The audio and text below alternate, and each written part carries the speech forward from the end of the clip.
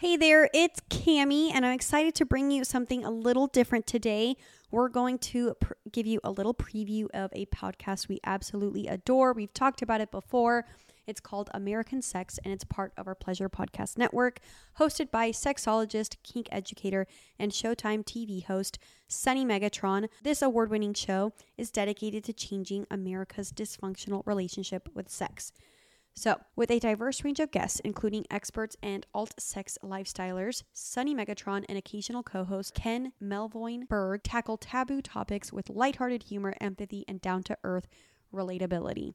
From practical BDSM relationships and sex tips to unpacking the systematic bullshit that seeps into our bedrooms, each episode celebrates the power in our pleasure, the subversion in our perversion, and the endless customizability of kink and erotic play, all while reminding us to never lose sight of the humor and the ridiculousness of it all.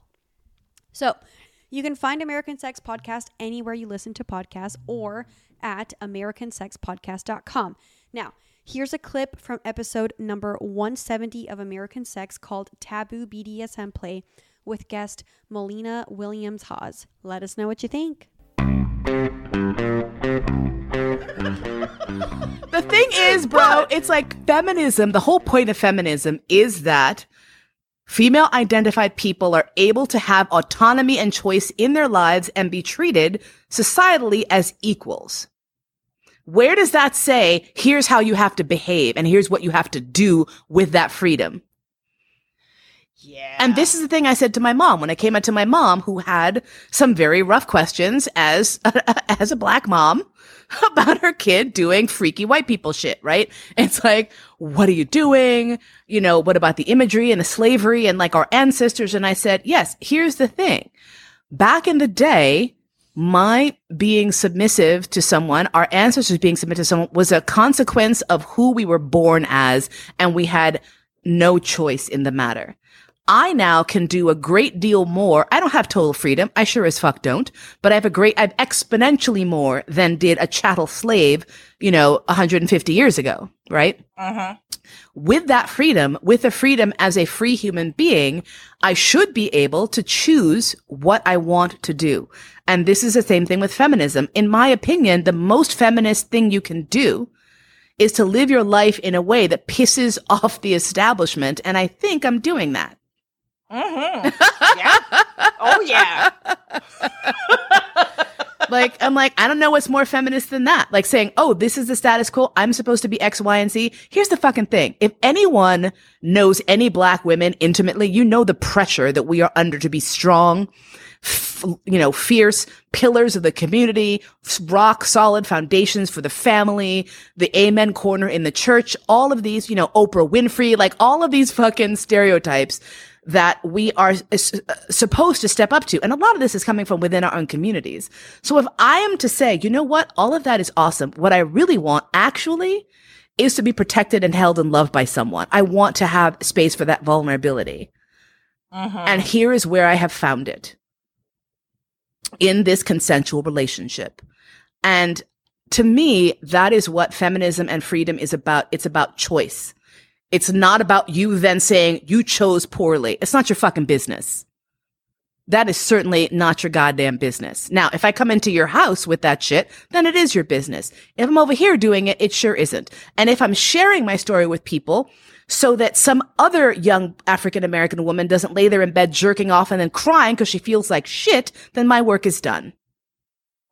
That's all it is, because we all have dark and janky fantasies, every single person. It might not be about sex. It might be about, becoming a mass murderer. It might be about, overturning the government. I don't care what it is, but you've had them.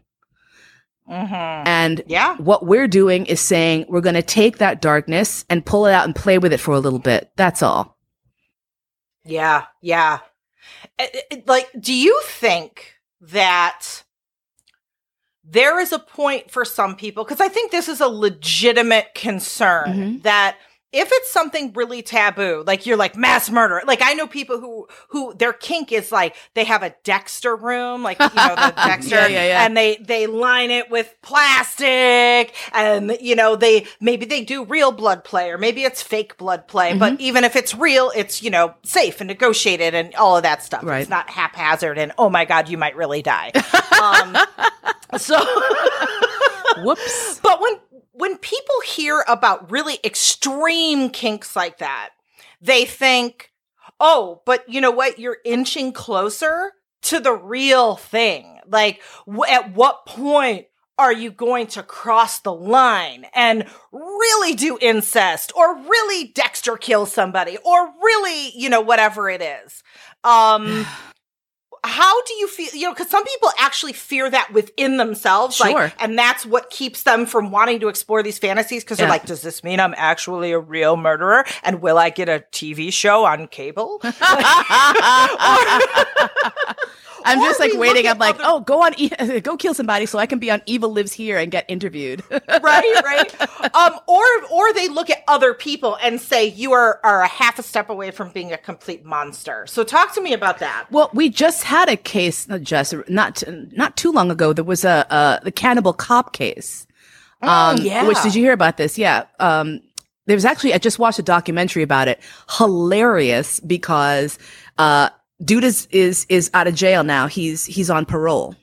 And in this documentary, they talk to him and they talk to his mom, and they, one of the establishing shots is the outside of the police station where he worked. And it's literally my precinct. It's my fucking precinct. I was like, oh my God. I didn't pay attention. They were like, they gave the name and number of the precinct, but I don't know what number my fucking precinct is. But when they showed the establishing shot, I was like, oh my God, Cannibal Cop was like in our neighborhood. Oh my goodness. And give us like the nutshell elevator pitch of what Cannibal Cop did. Cannibal Cop was a gentleman who was a police officer in New York. And he was indicted on several charges. The main two were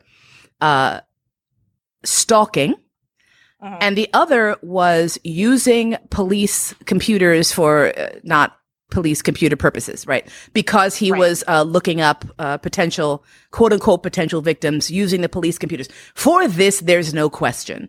Go to jail. Right. Go directly to jail. Do not pass go.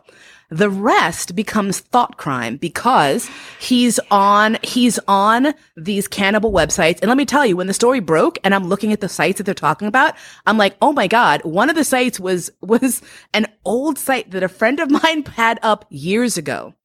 And it was basically her as dinner in several different configurations, like tied up on a platter with an apple in her mouth and a carrot sticking out of her ass, covered in oil, quote unquote, being spit roasted, literally not with dicks, like over a campfire, being slowly rotated sort of thing.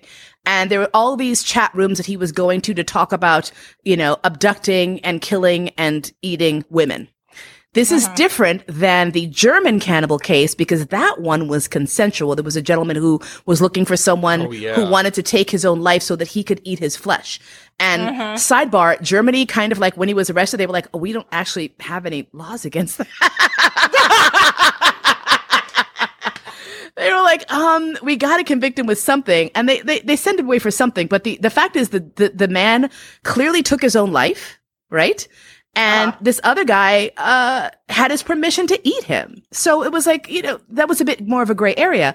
The way I first found out about the Cannibal Cop case was I received an email from the New York Times asking for my opinion on whether or not fantasy role play is something that people could be convicted for a crime over. And I was like, how could that happen?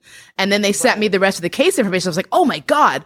So hilariously. And here's the thing. I think the Times was really very savvy because they had several different opinions here. They had a lawyer, they had, psychiatrist, and then they had like the pervert come in and be like, cause it stepped into our realm. Those were our websites he was on. He was on BCom. He was on alt.com. He was there doing all of this shit.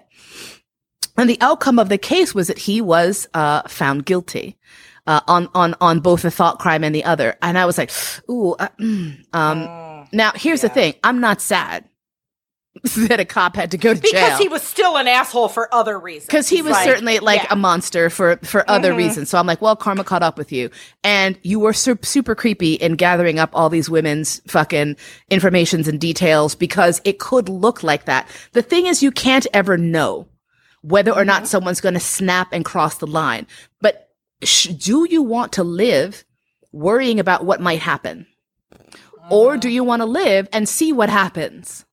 I'm personally on the latter. I just want to live and see what happens because the time I spend worrying about whether or not the fact that I'm watching some brutal porn of someone getting fucked to death by tentacles means that I'm going to actually, like, when I meet some tentacles, permit them to fuck me to death is very low. Yeah. It's a low likelihood. Now, is the person using police computers stalking women, who is found with a rape kit in the back of his car? Ooh. Like, is that another step? Or is it still part of his fantasy? Right? Yeah. Like, I like to pretend sometimes that I am a pony. I have little pony ears. I put feathers on my head. I have little furry hooves that I can put on and run around. I'm a pony now. Don't talk to me. Just pet me and give me fucking treats. Right?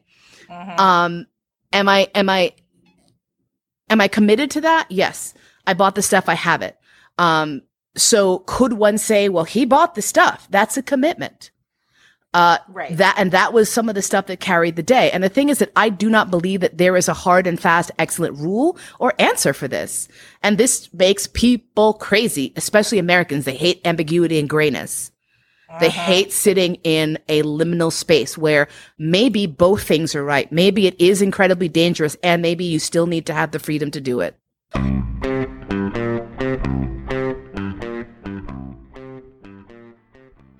Again, DT fam, that was a preview of one of our other shows in the Pleasure Podcast Network called American Sex.